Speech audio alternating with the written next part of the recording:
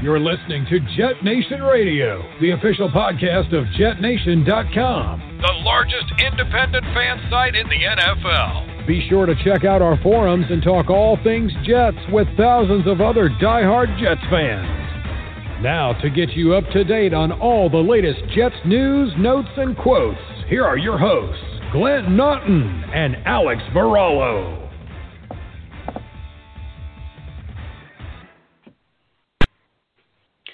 Good evening, Jets fans. A late Merry Christmas and a slightly late Happy New Year. As you all know by now, the Jets have rid themselves of the plague that is Adam Gase. Kicked to the curb hours after the game, apparently minutes after returning to the facility. But bottom line, Adam Gase is no more. It's a great day on the one hand that Gase is flushed. But there's still that, for me anyway, I don't know about Alex and Dylan both here live. We're all going to talk about this tonight. For me, it stings a little because I don't recall a hire at the head coach position that was less popular among the fans than Adam Gase, almost universally ripped by Jets fans the second the hire was made. I know for people like me, I was ripping it when they rumored that he was going to be interviewed. Tried to be optimistic. I thought at least he would be better than Todd Bowles because, as we know, he beat Todd Bowles up for 3 years when he was with the Dolphins, posted a 4-2 record.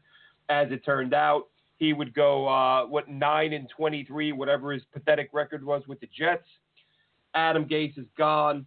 I saw LaMichael Pirine, Jets running back, liked the Jets official announcement on Instagram. Ty Johnson tweeted out, I don't know if you guys saw this, someone tweeted that Gase had been fired. I don't know if it was the rap sheet or whoever. And Ty Johnson commented on it, said, damn, we just got back to the facility 20 minutes ago. And the tweet had been sent 10 minutes earlier. So Gase fired within 10 minutes of getting back to the building. Should have been sooner. We'll file this under better late than never. We'll treat the last 2 years like it was a nightmare that never happened. As a Jets fan, I feel reinvigorated. I feel like, a fresh start. And I know we've had this before, but listen, it's been Kotite was the last time we had a guy this bad. So this just had to happen. Alex, your thoughts. Dylan, follow that up with yours. Hey, guys. Glad to be back, and the three of us on the pod. Like you said, Merry Christmas, Happy New Year to everyone. New year, new team, new vibes. We have added by subtracting Adam Gase and getting rid of him here. It was a bad fit. Never really was a match made in heaven. He was unable to do the job, and to be honest with you, this was a very difficult job. Jets are still a train wreck. They got a lot of work to do. Adam Gase was a big part of this. I don't think he was the entire reason why the Jets have been so bad over the last 2 years. A lot of that has to do with the roster, in my opinion. But he did not help this team progress or move in the right direction. So it's a good day for a lot of fans that wanted him gone as of last year. That's the way the Jets are. It usually takes them a little bit longer than other teams to come around, but they finally did the right thing here by parting ways with a horrible head coach. And now the future has a little bit of brightness on it to where we might be able to get somebody in here that can do a heck of a better job than Adam Gase. So new day, new year, and very interested to see who our new coach will be. What do you think, Dylan? I'm not sure which one of you guys said it, but I think the perfect phrase is better late than never. And everything Christopher Johnson said today is basically in that category, better late than never. So as a Jets fan, you got to just turn the page, start a new chapter. This is going to be a new era. Joe Douglas is going to lead the charge. Hopefully we can all put our trust behind him. We know, it hasn't been everything great from Joe Douglas so far, but it seems like he's going to be the guy, and Christopher Johnson trusts him to be the guy, listening to him in the press conference today. So definitely better late than never. I'm only 25 years old, so Rich Kotite was not a thing in my lifetime. So Adam Gase is definitely the worst coach I've ever seen coach this team by far. So I'm hoping that it's only up from here. And, I saw Jeff Schwartz comment that, why are people giving the Eagles such a hard time? Everyone was fine with the Jets tanking all season. And listen, you guys know, I said this a million times during the season. And the fact that the Jets went out and actually won a couple of games told us this team was not tanking. They just looked like it. When you're running draw plays on 2nd and 26, when you're throwing short of the sticks again and again and again and again and again and constantly, I wish I can't remember the exact numbers. I know it was bottom third of the league. I meant to jot it down when they said it during the broadcast yesterday, but it's a comment that I've made several times for over a year now. This head coach, and Gase said it himself, he was brought in to help develop Sam Darnold. And anybody who watches this game knows there are ways you can help your quarterback out. And some of the simple, basic ways you can help a young quarterback out is by using a lot of motion to give him an extra look at the defense. Is it man? Is it zone? Who's got who? Play action. Freeze the linebackers. Give them a little bit more time, especially when the offensive line stinks. And I get the running game has been bad, but a lot of that has to do with the fact that it's been Frank Gore, not Ty Johnson or Josh Adams. So basically, the Jets are bottom third in the league in play action, bottom third in the league, I think bottom 5, I believe, in the frequency with which they put guys in motion. They ran Frank Gore instead of the 3 guys on the roster who were all better than him. So this head coach, while trying to win football games, ran a vanilla, stagnant, just sort of standard offense and sent his worst players out there to do it while he was trying to win football games. So I don't want to hear that the Jets tanked. The Jets didn't tank. The Jets had Adam Gase. And when you have Adam Gase, it looks like you're tanking. And we saw it every time Johnson or Adams got extended carries. They looked infinitely better than Frank Gore did. But that didn't matter to Adam Gase. Frank Gore was 4th on the team in yards per carry. He was the slowest guy on the team. He had the worst production on the team. And he was still Adam Gase's go-to guy. So they weren't tanking. Gase was just a complete idiot and had no idea what the hell he was doing. So while there was, and I said a million times, I said, look, I don't know if they're tanking. It's hard to tell. They might just be losing these games on purpose based on the way Adam Gase is coaching. But when you go out and win a couple and you beat the Rams, I mean, the Rams are a 9-4 playoff team. You beat them on the road. Sounds like maybe you got some talent on your roster. And you got 2 wins, let's face it. You got one of them because the other team lost 4 receivers, an hour before the game started. So for all intents and purposes, the Jets were 2-14 because of COVID. Otherwise, that's a 1-15 football team. And we can talk about how there wasn't talent, but you certainly don't help yourself when you don't send the most talented guys out there. How many weeks did we come on this show? I know I took a ton of shit on Twitter for it, and I don't care. How many times did I say, throw Chris Herndon 10 footballs in the game and let him get his head on straight? Let him make a few catches and let him get going. Nothing. Over the last few weeks, they threw him a couple balls, 2 months ago? Makes a great leaping catch, makes a touchdown catch, then he's invisible again, no targets for 3 weeks. And then all of a sudden, the last few weeks, it's like, oh, look, this guy's one of our better players. Yeah, you didn't stick with him through a tough time. He had a bad game, and you made him a blocking tight end, and he saw 1 target per game. It's his own damn fault that he screwed up, don't get me wrong. But as I said, when you're winless and 32nd in the NFL on offense, what the hell do you have to lose by keep going to the same guy to let him work through his issues? So this team may have looked like they were tanking. They were gasing. That's what this team was doing. So as it stands now, guys, we know the names that are being thrown around out there. So I'll throw out a few that we've seen. Matt Campbell, Joe Brady, Wink Martindale, Todd Monken. Well, Monken's my guy, one of my guys. Ryan Day, Brian Daboll, Eric Bieniemy, Arthur Smith, Pat Fitzgerald. Which names are you hearing, Alex? You go ahead and jump in first. Which names do you like most? Which names do you like least? If you could pick the guy right now, who would it be and why? And for the guys you don't like, why?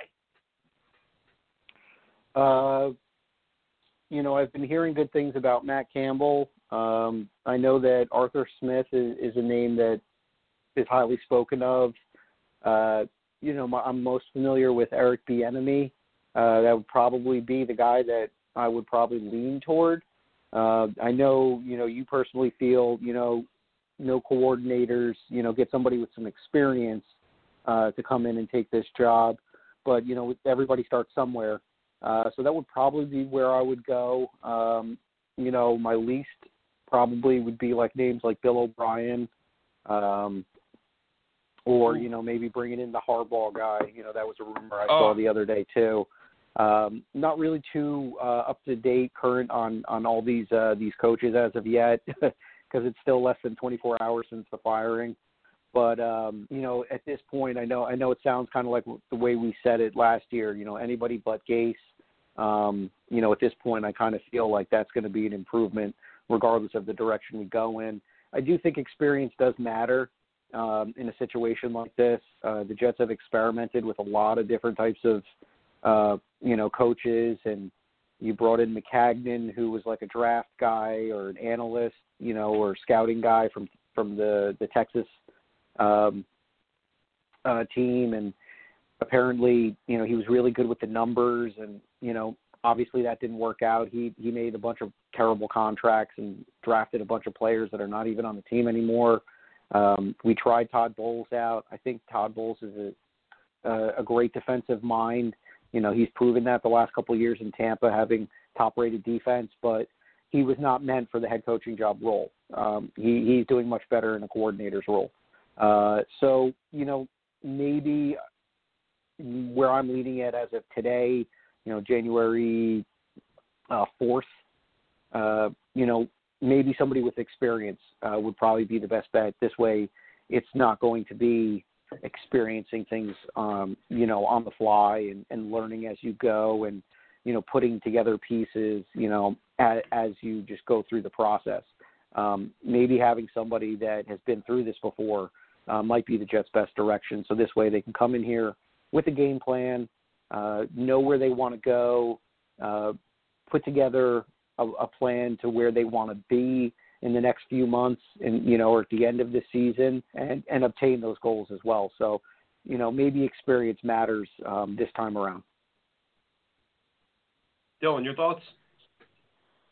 Yeah, so last night during the Eagles game, I was tweeting out a bunch of times that I'm glad that the Eagles said that Doug Peterson had job security in Philadelphia, because he was on my number one list of, please let's not hire a head coach 3 minutes after he was fired from a team that was regressing year over year. And I'm very glad that they're going to retain him. So he was number one on my do not hire list. Also, Jim Harbaugh was up there. He's signing the extension through 2026 with Michigan. So luckily, another one. We're missing the bullet on that one.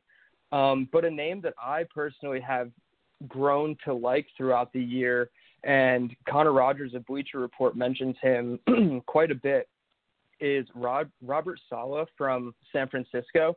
I think he is kind of in that CEO type, where he can get along with the players. He can gel with his staff. He can do a lot of different things from an organizational standpoint that would be a lot different than the direction the team has gone with, a Gase or a Bowles.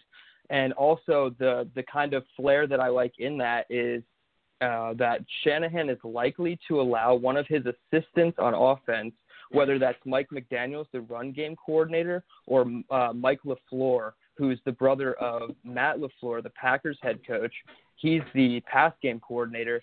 So one of those assistants is likely to leave San Francisco, and Shanahan has been flirting that it will be in a pairing with Saleh to a new team. So that, to me, kind of intrigues me, because McDaniels and LaFleur are that offensive mind that we kind of need. Plus, with just being a brother of the Packers head coach, there's a tie there with a new franchise that we can take staff members from here and there. But just on Rob Saleh alone, I mean, the San Francisco defense was riddled with injury. We saw it week 2 against our own Jets. Nick Bosa and I think Eric Armstead both went down with ACL injuries. and they still finished 5th in total yards allowed on the season. They had just over 5,000, I believe, passing yards, where the Jets had 6,200 allowed. They were 4th against the pass, 7th against the rush, and they were also 4th on third down conversion percentage at 35.5, which the Jets have always had a problem at getting off the field on third down. They just drop those 2 linebackers in zone coverage and let you get the 8 yards that you need every single time. So I think that would be a difference maker for me. And then also I think either the Baltimore guys, Martindale or Greg Roman, I'm a fan of the power run scheme. I think you could utilize a mobile athletic quarterback, whether it is Fields, Wilson, Lance, wherever we go down that quarterback rabbit hole. I think they would fit the scheme well there. And Joe Douglas was a scout in Baltimore for a little bit of the time that each one of them was there. So there is a little bit of carryover there. But I think those would be my top 2 options. I mean, Bieniemy I like as well. He'd be my 3rd option. He's kind of just a polarizing option in the league in general. But I think at this point we've seen 6 names that the Jets have requested an interview with so far, and I think 5 out of the 6 names are very good hires off the bat. I don't know too much about Patrick Graham, the Giants defensive coordinator, but so far I have to say the wide net that's been cast has been so far so good. Yeah, it's funny you use a couple terms that we're seeing used a ton on Twitter.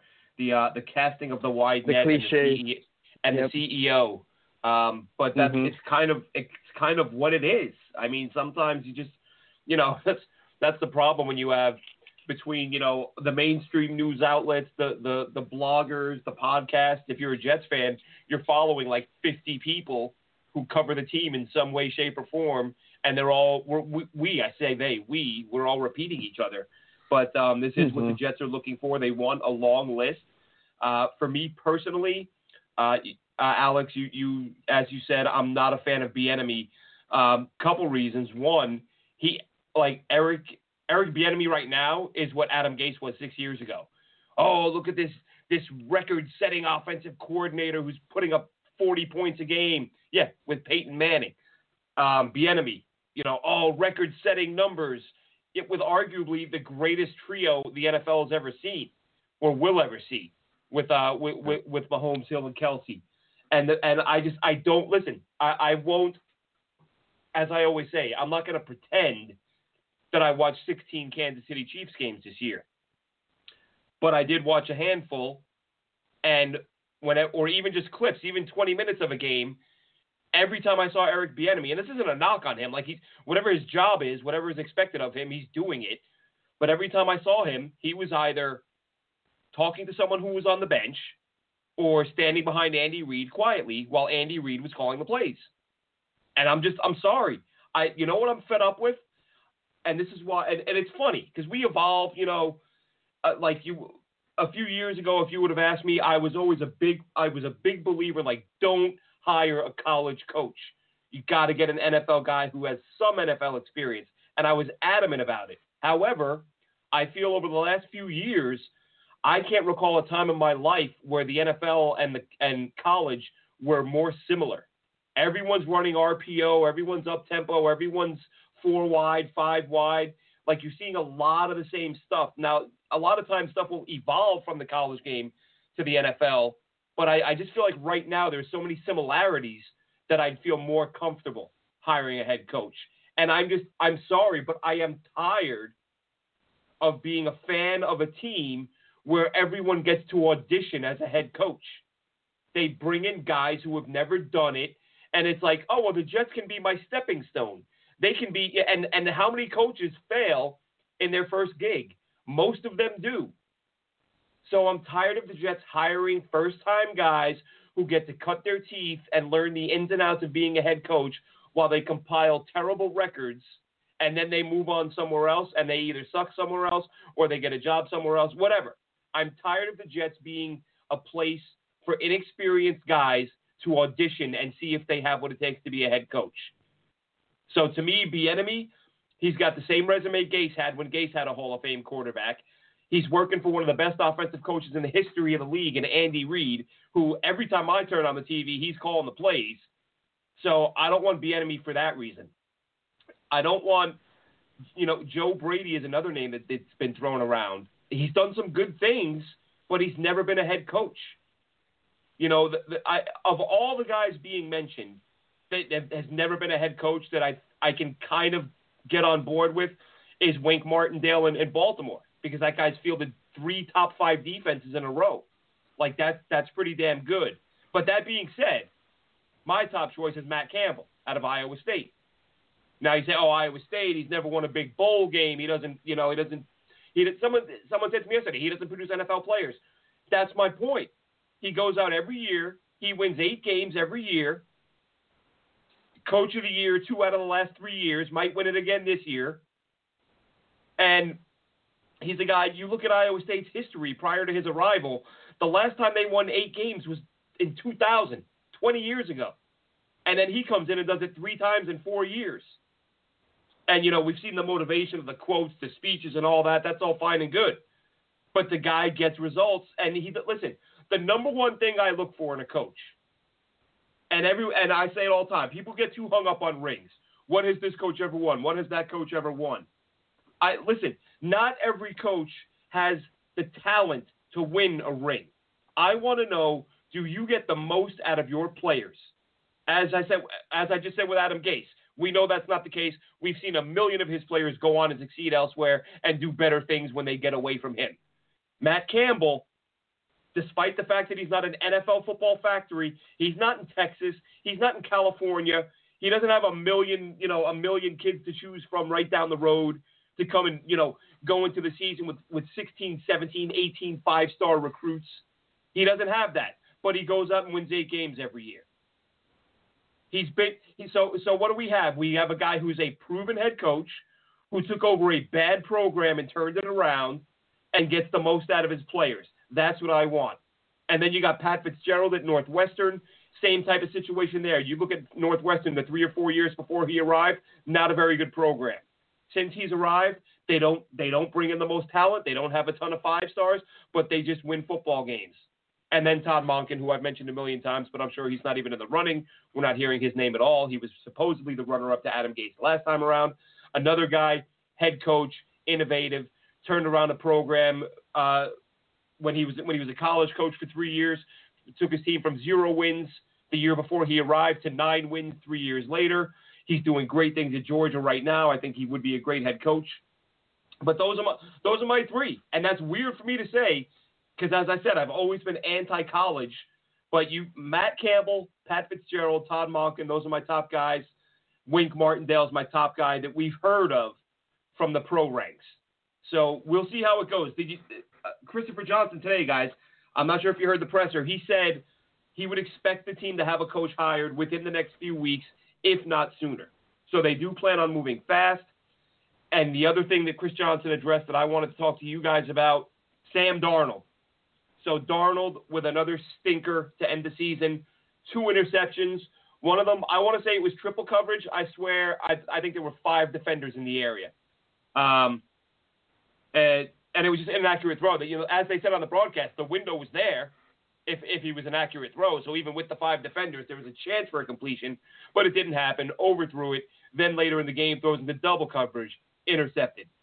I want each of you to tell me why Sam Darnold will or will not be back, or even better, Alex, tell me if you think Sam Darnold will be back or not.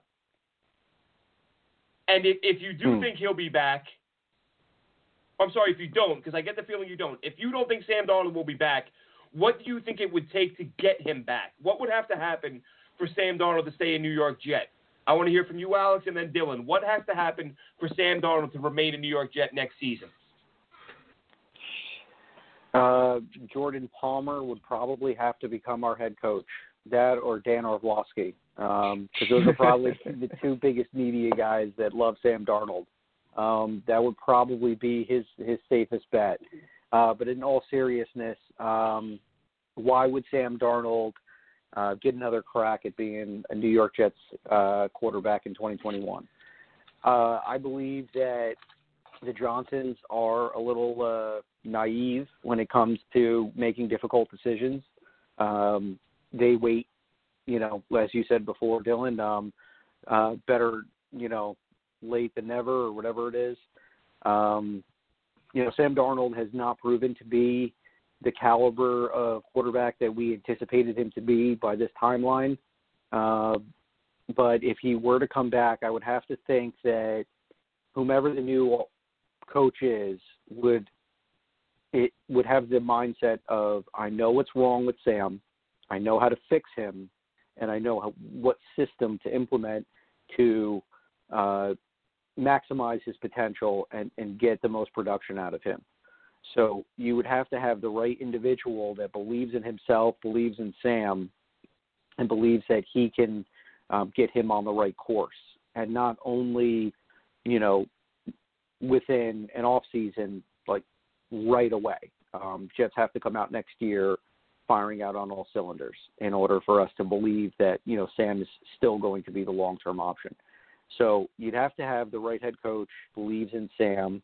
I think if a trade suitor came to us early on in the offseason and gave us another haul of picks for that number 2 spot, that would probably be the best situation for Sam's future with the Jets. We would have to get another first-round pick, maybe something for 2022, and then a day 2 pick at minimum.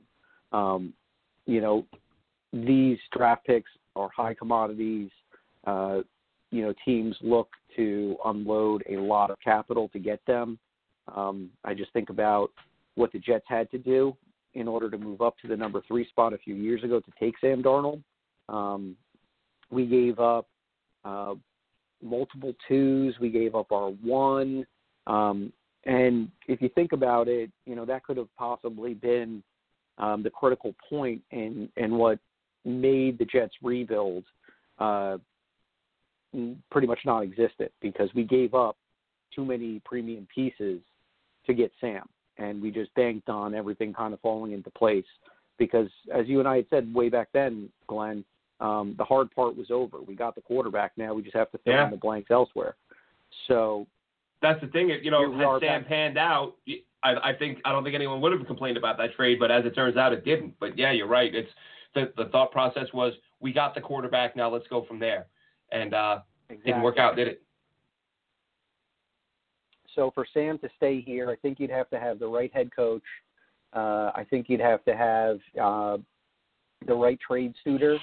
And then you have to be aggressive as far as going into the off season here. I know that we did a lot of, mediocre type of deals. We were, signing players for 2 to 3 years at a, not too much of an expensive price. And, those things all seem good on paper, but when you look at what the results are on Sunday, it doesn't really seem like that was the right plan. So the Jets need to turn this 32nd ranked offense into something that is formidable and is of a viable threat next year. So if they have a very good off season as far as, obtaining, let's say a Pro Bowl offensive lineman in the interior side for one of our guard places, top wide receiver, like an Allen Robinson or Juju Smith-Schuster, or possibly a Chris Godwin. I think that Tampa Bay would be silly to let him walk, but if he ever did, those would be like the 3 wide receivers that I would like to have, paired up with Mims. So I think that if you have an aggressive offensive free agency, you get the right trade capital for that number 2 pick, then yes, there is a slim chance that Sam Darnold stays our quarterback for 2021. Now, how do I feel of whether or not he should be the quarterback for 2021? I think that Sam is a project. He was a project when he came in, and I think that there's still a lot of work that this young man needs to do.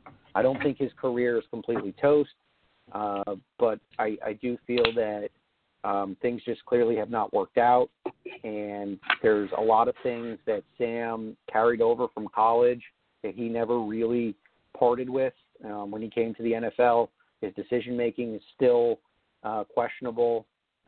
He doesn't do well against the blitz. He makes very minimal adjustments at the line.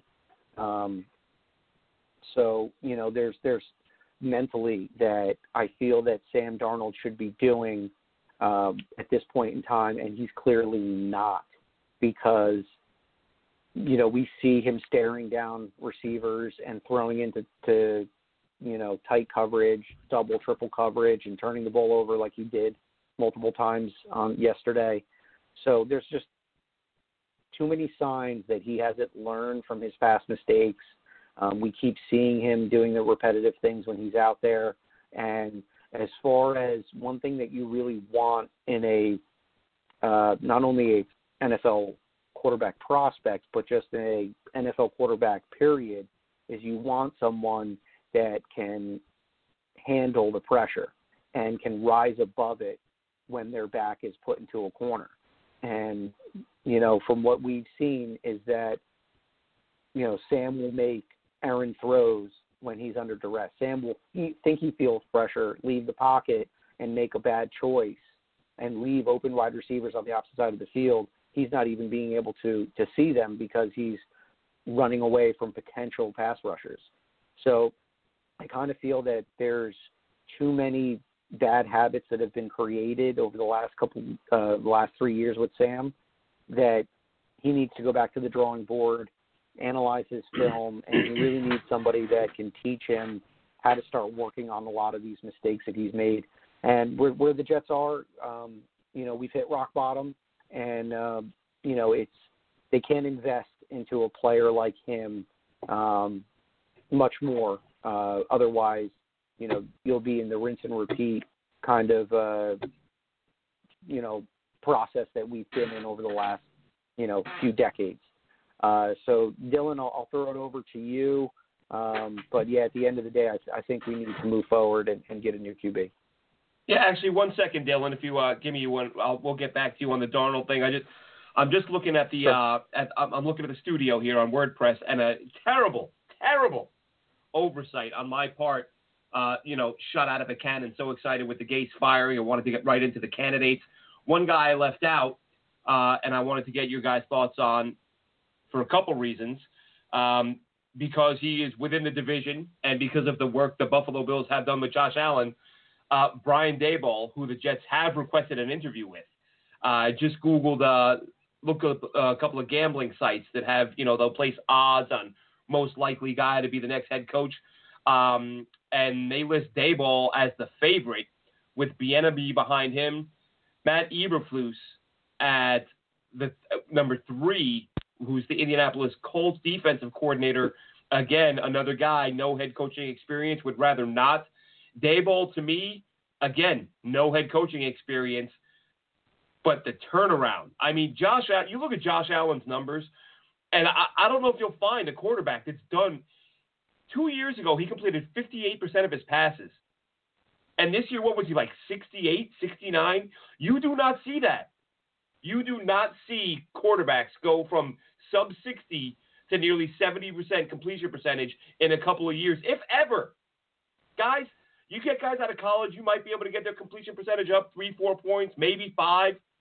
But what do you go up, like 17 or 13 or whatever? That just doesn't happen. So Daboll, and he knows the division, I'd be a little bit more comfortable with that. But he's listed as the favorite, with Bieniemy. Eberflus is 3rd, Joe Brady 4th, Lincoln Riley 5th. I don't even mention Riley. Riley, to me, is like David Shaw and Stanford. Both guys I would like to have. Both guys, all I ever hear is that they are not going anywhere. Behind him, Matt Campbell, who's my top guy. Brian Schottenheimer, who would make Jets fans collectively puke. Dave Tube, I know nothing about. He's special teams coach for the Chiefs. Jim Harbaugh, please God, no. Arthur Smith, Robert Saleh, Bill O'Brien, no. Chuck Pagano, no. Pat Fitzgerald would be fine with me. Raheem Morris is an interesting name. I kind of get the feeling he'll stay in Atlanta. I think he did a nice job of turning them around this year, kind of getting their heads on straight collectively. We'll see how that goes. Dabo Sweeney, will he come out? Who knows? Urban Meyer, he's going to Jacksonville. Doug Peterson isn't out there. And right there with Doug Peterson, they list Rex Ryan. So he's at 30 plus 3,300 if you want to win a bunch of money. But sorry, I didn't mean to cut you off there, Dylan, but I realized I left Daboll off the list. And while I was searching, I found that list and wanted to share that. So please, your thoughts on Sam Darnold. Do you want him back? And do you envision a scenario in which he will be back? So for anybody that follows me on Twitter, I've been saying it for a couple weeks now, longer than probably necessary, that Sam Darnold should not be the quarterback in 2021 for this team. I think the two key factors that you look at with Darnold just in his play on the field alone are his adaptability, like Alex touched on, just the lack of mental anticipation before each play. He does a couple things here and there, checking out of plays, and it's not up to the caliber of where it should be for a third-year quarterback. Sure, I understand he's 23 years old and can still learn a lot, but it's just not where it should be. And then the other key negative side with Darnold this year was the elevation of the play around him. And I go back to the first time the Jets played the Patriots when Joe Flacco was the quarterback, and it looked like we had wide receivers on the New York Jets that could do something. Brashad Perriman was catching deep balls. Denzel Mims was doing well. I mean, not necessarily in the Patriots game, but Crowder did well when Flacco was on the field for a game or two. So you just look at those two key factors alone, and I think Sam Darnold, in my opinion, shouldn't be the quarterback in 2021. That being said, I think a lot smarter people will make that decision than myself, which for the Jets is a good thing because I've been wrong on quarterbacks in the past. But in order for him to stay as the quarterback, I think the trade package at number 2 has to blow Joe Douglas out of the water to the point of it might even be a Jared Goff size trade where the Titans moved up from 15-2 to get Goff, or 15-1 to get Goff, and they traded 2 firsts, 2 seconds, and 2 third-round picks. I think it might honestly take a little bit more than that for Joe Douglas to budge out of that spot and stick with Sam Darnold. And also, I think if the underwhelming trade value of Sam Darnold comes back as like a 3rd or 4th round pick, which I don't really see likely the way Joe Douglas handles trades and just the value of quarterbacks in general in 2020, I think if the trade value on Sam Darnold is super underwhelming, I think it might force Joe Douglas's hand. But I also think that the head coach needs to absolutely be head over heels for this kid. So unfortunately, the deck is stacked against Darnold to return in 2021. It might be for the best that they just end up separating and, both parties end up making out in the end. Darnold could go to a better team like New Orleans or Pittsburgh, who's ready with a more playoff-ready roster that can just inject the 23-year-old quarterback on the fly that's ready to learn. And I think right now the Jets are in a position to just start fresh from the foundation up with the Joe Douglas-built roster. All right. All good points, Dylan. I'll give my thoughts on Sam Darnold here in a second. First, we're going to go to the phones. Caller, 407 area code. What's your name? What do you got? Hey, Glenn. Hi, it's me, Rich. Over in Hey, Florida. Rich. How we doing? Well, we're not locked down, man, so we're doing pretty good. Oh, man, I'm in England. Like 3 hours ago, they just announced a 6-week full lockdown again. Well, I'm not going to get into that topic or whatever, but yeah. Let's talk about Adam Gase being locked out. Yeah, well, that's a good thing, right? So, I'm pretty much ecstatic about Gase. I heard, Mr. Johnson's remarks. I'm glad that the GM is going to take the lead on this. So it looks like we're finally turning the corner, per se, to doing things the right way and changing the culture, how the Jets do things or whatever. And honestly, they have to win back the fan base. And I don't know how you guys feel about that. I know the fan base is pretty much all over the place as far as coaching and QBs, like you guys were talking about. I'm a big Darnold fan. My argument towards Darnold would be he had 2 years of college before he came out. So then he had the 3 years with NFL experience. So he's technically kind of almost on his first year in the NFL as far as growth is concerned. But I attribute a lot of he's got his own issues that he had when I watched him at USC. He was pretty much a wild card or whatever. Something that troubled me when I saw him in the Patriots game, this last game or whatever, he looked totally confused, just didn't know how to read that defense. And then some of the points you guys are making as far as audibles or making adjustments on the fly out there. And I attribute that to coaching. And then, again, he had the 2 years of college and then the 3 years of NFL experience, which was hindered somewhat by injuries and whatnot. And so, again, higher mind, it just all depends on who Joe Douglas and the new coach is going to fall in love with and then who they want to bring in or whatever. But I would love to see him back. I think that even if you bring a guy in, Chase Young, the Ohio State guy or whatever, we're just going to be, pretty much starting all over the place. But I won't, it'll just be like, putting in a rookie into the position where we are today, adding a couple of pieces or whatever. I like the tackle. I would love to get him and then solidify that O-line and then, head in the right direction or whatever. Maybe down the line we can score a QB if for whatever reason Donald doesn't pan out. But that's pretty much what I have to say. And, how much are we going to attribute Donald's hindrance and growth? I compare him with the class, right? You talked about the OC coordinator there in Buffalo, how he did with Josh Allen. And I think he could do the same thing with Donald. I honestly believe he's the lead. I would love to see him as a Jet coach. I know he has no experience. I don't want to see any retreads. People. I knew some of the networks use that phrase, and I kind of like it. But I like to see fresh blood and see what they can do. So any of the OCs that are out there or defensive coordinators that are out there or college would be just fine for me or whatever. But I don't know what your takes are as far as, I know you guys been talking about candidates, but I missed out the beginning portion of the show. And I don't know if you guys want to talk about, like, do you guys prefer to see somebody like that with no experience and that really has good offensive coordinator and shown to be, possible good coach? Or you want to see somebody with it? We went across the board. We all had our opinions, but I think we want someone. I think I was bigger on the head coaching experience than you guys were, but just coordinators who have done their job at a high level. Eric Bieniemy's name, of course, comes up, but I think there are some questions there, at least in my opinion. But listen, the thing is, we can talk about this stuff till the cows come home, and we will. It's going to dominate the conversation for the next few weeks.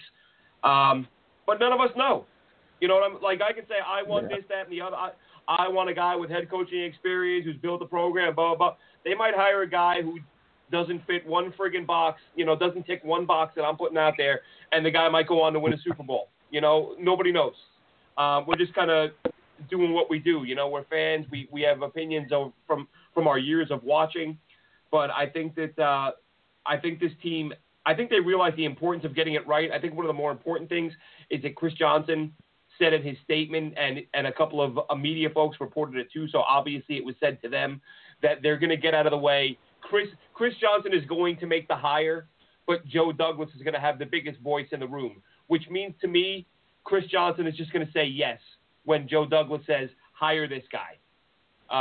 As the owner, of course, he's the one signing the checks. Of course he has to say, okay, but I don't see a scenario where Chris Johnson or Jaime Elhai decide they're going to tell Joe Douglas that sorry, Joe, you got the wrong guy. Joe's the football expert in the room. He's got more respect than any GM they've had in over a decade. So I think that's the way I see that unfolding. But thanks so much for calling in, Rich. Always appreciate it, buddy. Hey, no problem. You take care out there. All right, take care. Bye. All right, we are going to go back to the phones again one more time here. We got a caller from 919 area code. Caller, what's your name? What do you got? Hey, Glenn, Southern Jet, Rich. Hey, Rich, we got another Rich on the line. How we doing, buddy? How you doing, man? Hey, three quick things, and then I'll let you talk. I'll start off with, I think you're right up there with reporters, so I respect you. Number one, if you can comment when I hang up about the difference in play calling we saw the last 4 weeks. Was that Douglas directed or Gase auditioning for a job? Because we saw the emergence of Herndon and some down the field passes. Number two, If we go CEO type, I like Matt Campbell. If we go established coordinator, I like Brian Dable. And number 3, I think there's an interesting dynamic going on right now. If Urban Meyer goes to Jacksonville and Fields lights it up against Alabama, because Meyer is going to institute the Ohio State scheme and playbook, which Fields played because Ohio State kept his playbook when he left. So those are the things that I'm curious about. Yeah, that's a great point. People jumped on that right away, and rightfully so. I mean, all this talk about Trevor Lawrence, this, that, and the other, and then all of a sudden, the guy who many people view as QB2 behind Trevor Lawrence, who far outplayed Trevor Lawrence the other day, an Ohio State coach is slotted to go in and take over the job at Jacksonville. And I think it's a good question. Listen, if Fields goes out there and lights up Alabama, it's a good case. But I will say, though, I saw a quote earlier a couple days ago when all that talk started. Urban Meyer was asked about Trevor Lawrence, I think a year or so ago, and he just raved about him, like one of the best college quarterbacks I've ever seen. So it's not a lock or anything, but I think it's definitely, and again, especially if he lights up Alabama, I think that becomes a very interesting discussion. But Blaine, you know more about it than I do, but I'll throw in this interesting tidbit that happened today is that Khan said he will take some GM ownership. Yeah, so what that tells me is that they might have a handshake with Harbaugh, who wants Fields, and Khan is going to take the PR hit in the area, saying I'm the one who decided it, to take that burden off of Harbaugh. That's a weird thing that happened. And the only thing I can think of in all my years is he's going to take the PR hit for Harbaugh. That was a weird thing. For Alex, Meyer, for Urban Meyer. Yeah, Alex and Dylan. I'm not sure if you guys saw that. The Jaguars owner today said publicly that he will be the one that controls the 53-man roster, which I can't remember the last time an owner. Earlier. Yep. I can't remember the last time an owner said that publicly. But Alex, what are your thoughts, Alex? Rich's question about the offensive play calling. Why did Chris Herndon all of a sudden become a factor? Do you think that was maybe Sam Darnold just prioritizing him and looking for him a little bit more, or do you think the Jets? Do you think Adam Gase was just trying to change things up for the sake of trying to, pick up some yards and do something right for a change? Yeah, it was pretty bizarre. I didn't realize that we actually had a tight end that can receive and catch the football and do positive things. It's been so long since I've seen someone from that position do something positive. So, he was the forgotten man this year. He's someone that you and I talked about at length, Glenn, about how he was going to be a pivotal piece to this offense because, things were looking pretty good at the back end of the 2019 season, and things were happening without, a Denzel Mims or Chris Herndon or, what we thought would be a formidable offensive line. So, possibly to do with maybe the scheme. I know that the type of defense that the New England plays is, they rely heavily on their defensive backs to, play good coverage on the outside and, pin their ears back and get after the quarterback. This was a pretty bizarre year. I've never seen the Patriots struggle the way that they have, which is kind of something to smile about because at least, with everything that was going bad with the Jets, seeing their struggles, put a little smile on my face. I'd have to think that it just was probably just a good scenario for Herndon. I was happy for him because, his future with the Jets is a little in question at this point. And, he didn't put up. Not anymore. I hope at not. This point to see whether or not if he could be something. But, a friend of mine who has studied Gase in the past, and, he had said something to me in 2019 when Gase came on here, and he said, just look at, the teams that he's run, and statistically, the tight ends are pretty much, non-existent. Invisible. Yeah, well, you look at what he did with Gesicki in Miami. Yeah, exactly. Exactly. Gesicki has a better year this year. not with Gase.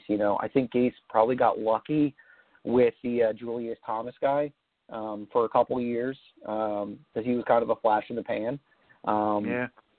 Injuries kind of fizzled him out of the league.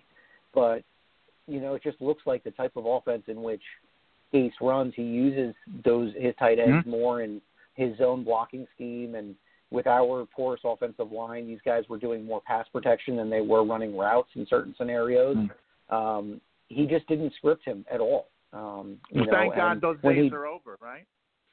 And absolutely. Thank God those days are over. Hopefully we have somebody that has an understanding of when you have young players that show certain skill sets, you utilize that and you implement that, and you, like you said, Glenn, you push the ball to their area to make the defense make an adjustment.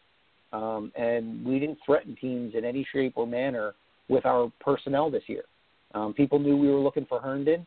For Crowder. And a lot of teams try to get Crowder to be non-existent for Sam, and that would force him to go elsewhere. And we saw how much Sam struggled from that. He didn't have time to because he can't get past second read with all the pass rush. Yeah, a lot of issues 100%. there to be worked out. There was one more part to your question, Rich. What was the other thing? No, my second one was just saying that if we go CEO route, I liked Campbell. If we go offensive coordinator route, I like Dable. And I'll finish with I still say that Khan has taken a PR hit for Urban Meyer, who wants Fields. It could be that's something that is going to be worth watching in the coming months. But thanks so much for calling in, Rich. Appreciate it. Yep. Take care, man. All right, take care. Be well, Rich. Thanks. All right, fellas. So where were we? Okay, so Sam Darnold. We were talking about Darnold. Dylan gave your take. Alex, what you think it'll take for Sam Darnold to come back. I don't see Sam Darnold coming back based on the production, the struggles, the fact that he's broken. I like the kid. I think he's a likable kid. I think he puts in the work. I'm not someone who's going to give up on a guy who's 22 years old who has the ceiling that he has. Everyone I'm seeing people post box scores and numbers and big plays and throws on the run and all these. This is why we should take Fields. I'm like, I watched Sam Darnold make that same throw with USC, like against Penn State. Like these are the things he did. That's why he was drafted where he was. It's just the problem now is that Sam Darnold is a worse player today than he was when he came in the league. So you have to get Sam Darnold to improve just to get him back to baseline.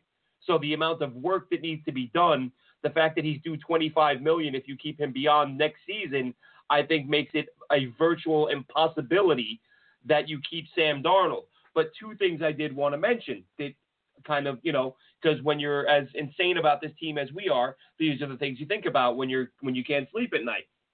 I'm thinking about the fact that Ian Rappaport said the Jets might be able to get a 2 for Sam Darnold. I'm thinking about the fact that who was it? Name is escaping me. Said the Jets could get a 2 and a 3 for Sam Darnold.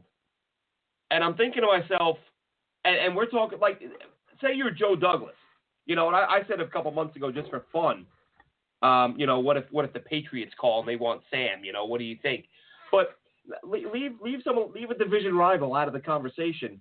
If you're Joe Douglas, and let's say, for instance, it's being rumored now that Drew Brees is going to retire, and let's say Sean Payton calls and says, hey, I'll give you a 2 and a 3 for Sam Darnold. Like, is there not a part of you that says, hang on a minute, I need a quarterback, and one of the most respected offensive minds in the NFL is willing to give me multiple premium picks for the guy that I already have? Wouldn't that make you think, like, wait a minute, do I have something here? Am I missing something? And I saw a tweet the other day, I can't remember if it was Schefter, who said that they could see up to 10 teams making the Jets offers for Sam Darnold. And that's interesting to me, because here I am. I love the kid out of college. I love him now. I'd love nothing more than to see him succeed. But even I'm at the point where I'm saying, look, you have to move on. You got to do it. But then I look at that and go, so 10 teams want this guy that I think it's time to get rid of so we can bring in another unproven guy. Just think that's a sort of interesting way to look at it. But the only way I see Sam Darnold staying is if, and you guys have mentioned the possibility of a trade down at 2 and the extra picks you can get, which, of course, any GM would want that.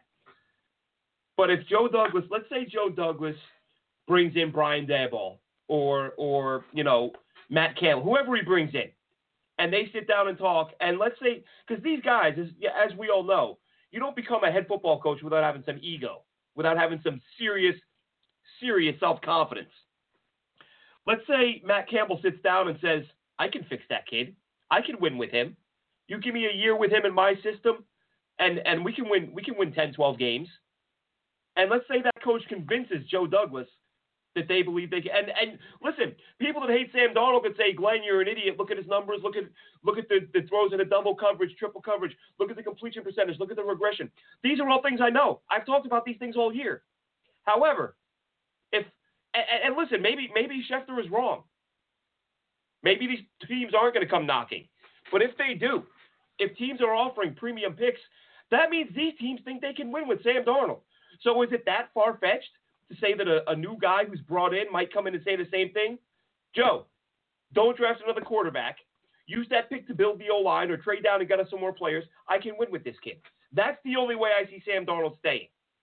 But I don't see how a guy can come in and see the throws into double and triple coverage and the regression and the completion percentage and say, I want to hitch my wagon to that kid. I don't. But listen, stranger things have happened. That's the only way I see Darnold staying, is if the new guy says, Joe, you go have a ball with your draft picks. I can win with Sam Darnold. And we'll see how it goes and, what the future holds at that position. Because it really is it's frustrating, Alex. You talked about the draft picks that were used to get him, and unfortunately it obviously didn't work out. But, sometimes that's the way it goes. But another thing I wanted to touch on before we wrap things up from this just to end on we started on a high note. We started with Adam Gase is fired. But it was a lost season, miserable season, 2-14. But I want both of you now, again, so we can leave on a high note. Give me 3 or 4 or 5 players that you looked at and said, this guy finally took that, Quinnen Williams, obviously he's going to make any list. Mekhi Becton, obviously.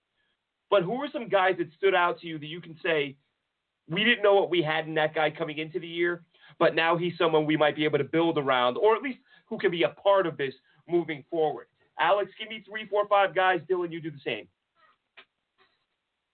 Okay. I think if we're going to look at let's look at the defense just for a quick second here. Just a couple guys here that stood out to me. Very, very small sample sizes here. I liked what I saw out of Bryce Hall, with certain reps that he took. He played against some decent competition over the last few weeks. Obviously he's a little raw, but he's been removed from the game due to that nasty broken ankle he had from a couple of years ago. So I think that there is some potential with Bryce Hall. No shocker here. We've talked about him plenty of times on this show. Ashton Davis was somebody else up until his injury that was showing some things. I clearly felt that he, in certain scenarios, looked like a deer in headlights, but you did see some pop.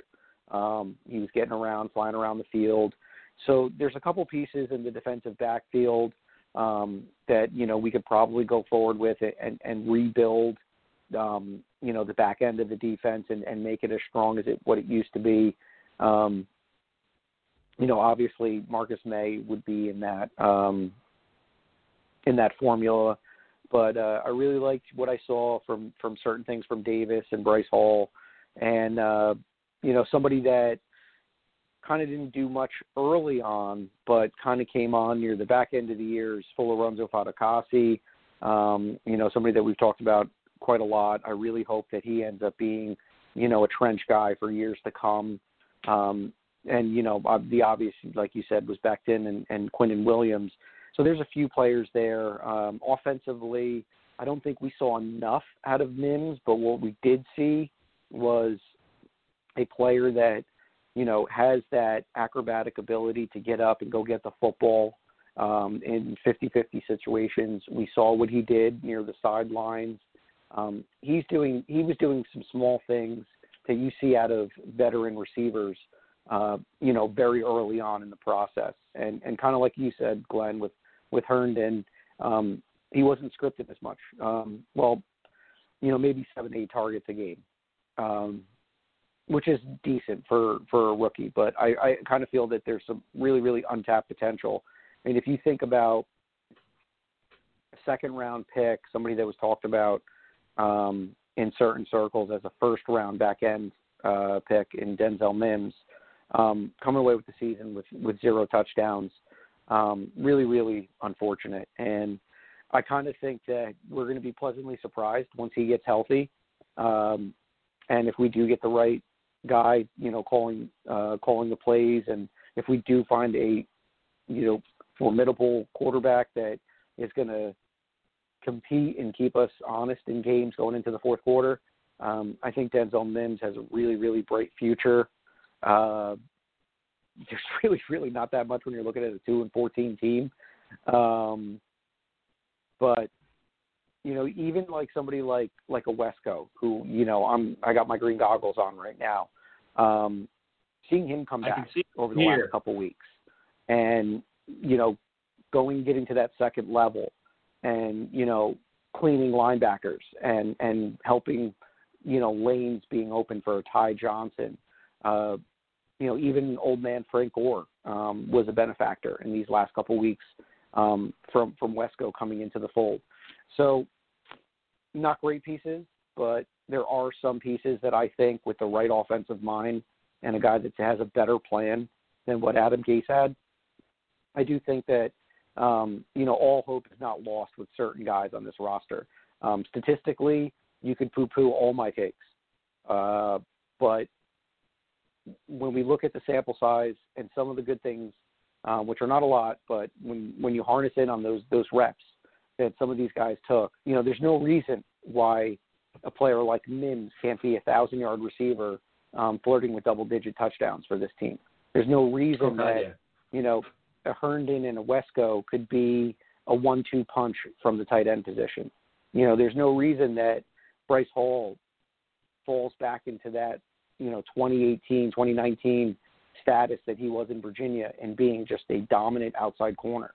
So there's a lot of players here that we've yet to see their potential. I feel we've barely scratched the surface. So not a lot, but, with all these picks that we have going into 2021 and 2022,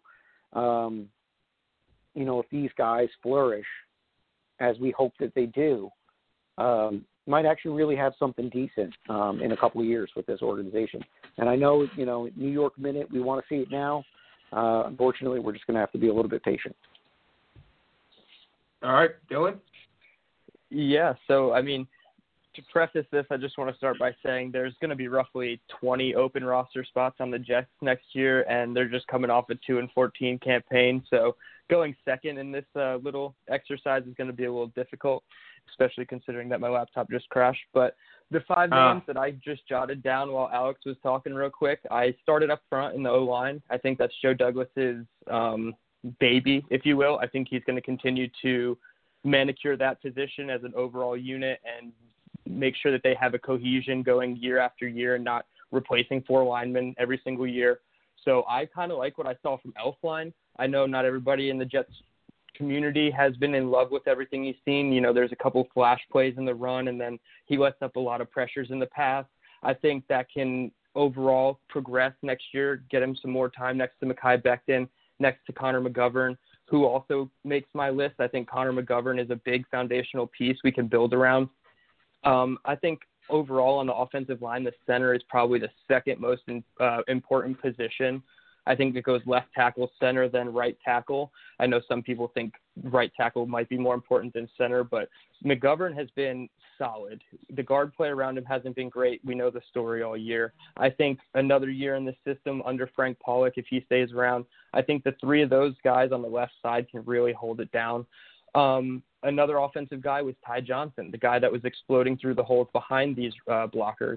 I think every chance that we had to see him as Jets fans, we came away wanting more, whether it was a great performance or a bad performance. I think no matter what, he just left enough on the table where it's like we could have a running back 2 or 3 out of this guy, and to pair him with Pirine and maybe another rookie coming in, I think a running back by committee could be a really good thing for this team. And then on the defensive side of the ball, the two names that I came away with were Neville Hewitt. I think he was all over the field pretty much week in and week out. You always saw number 46 somewhere around the ball. He wasn't the best in pass protection, and I think if a C.J. Mosley comes back or if they go after the linebacker position in free agency, I think that will only make Hewitt better as a foundational piece in the second level of the defense. And also, I like slot corner Javelin Guidry. He didn't play a whole lot. He had a slightly limited role, but as an undrafted free agent to come in when all the injuries were mounting up for the Jets, and he came in and he had 3 forced fumbles in 2 games. And I thought that everything that he showed was enough that he could be a depth piece at a position that you want to have a lot of depth at in corner. So I think those 5 to me were the under the radar foundational pieces that Joe Douglas might have a hard time letting go of if the decision comes to that.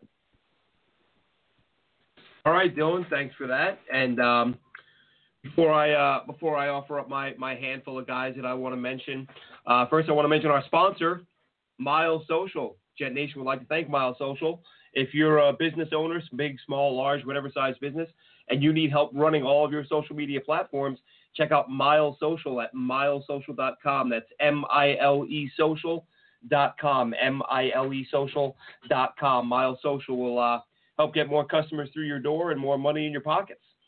So, listen, for me, guys, coming away from this, I think, maybe this is a little bit of the it's definitely a little bit of the green-colored glasses, but there is definitely some reality here as well. As the saying goes, with football, it all starts in the trenches, right?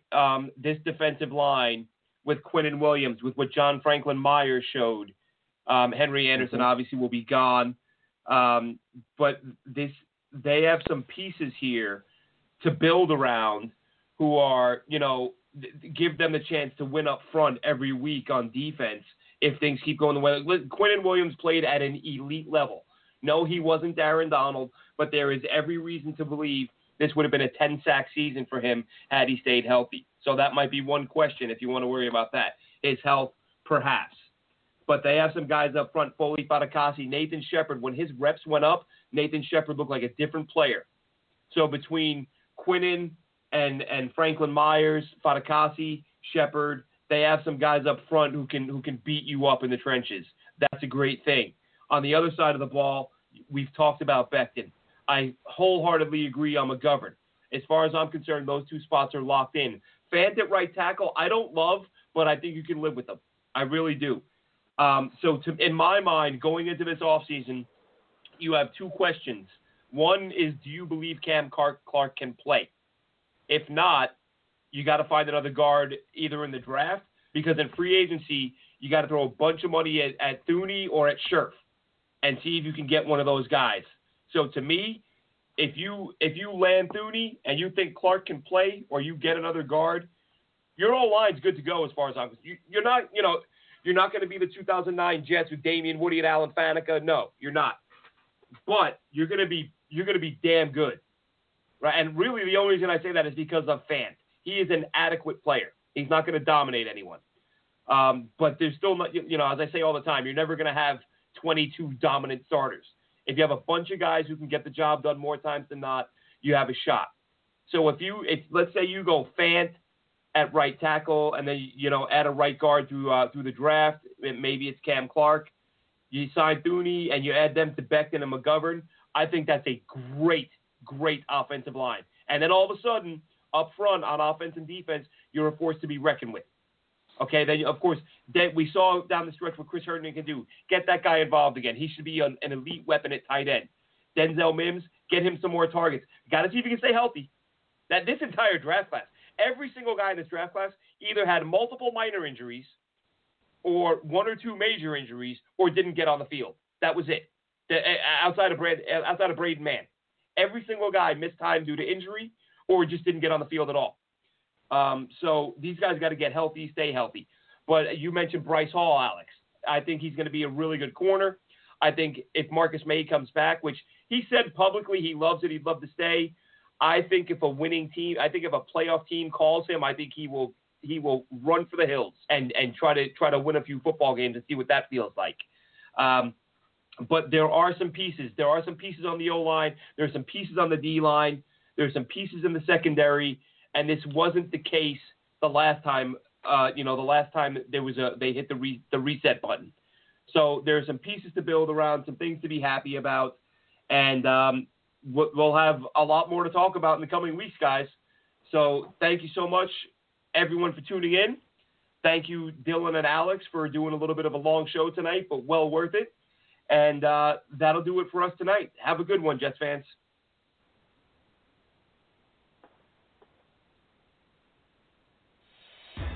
Thanks for listening. Be sure to follow us on Twitter at Jet Nation Radio. Glenn is at AceFan23 and Alex is at NYJetsLife24.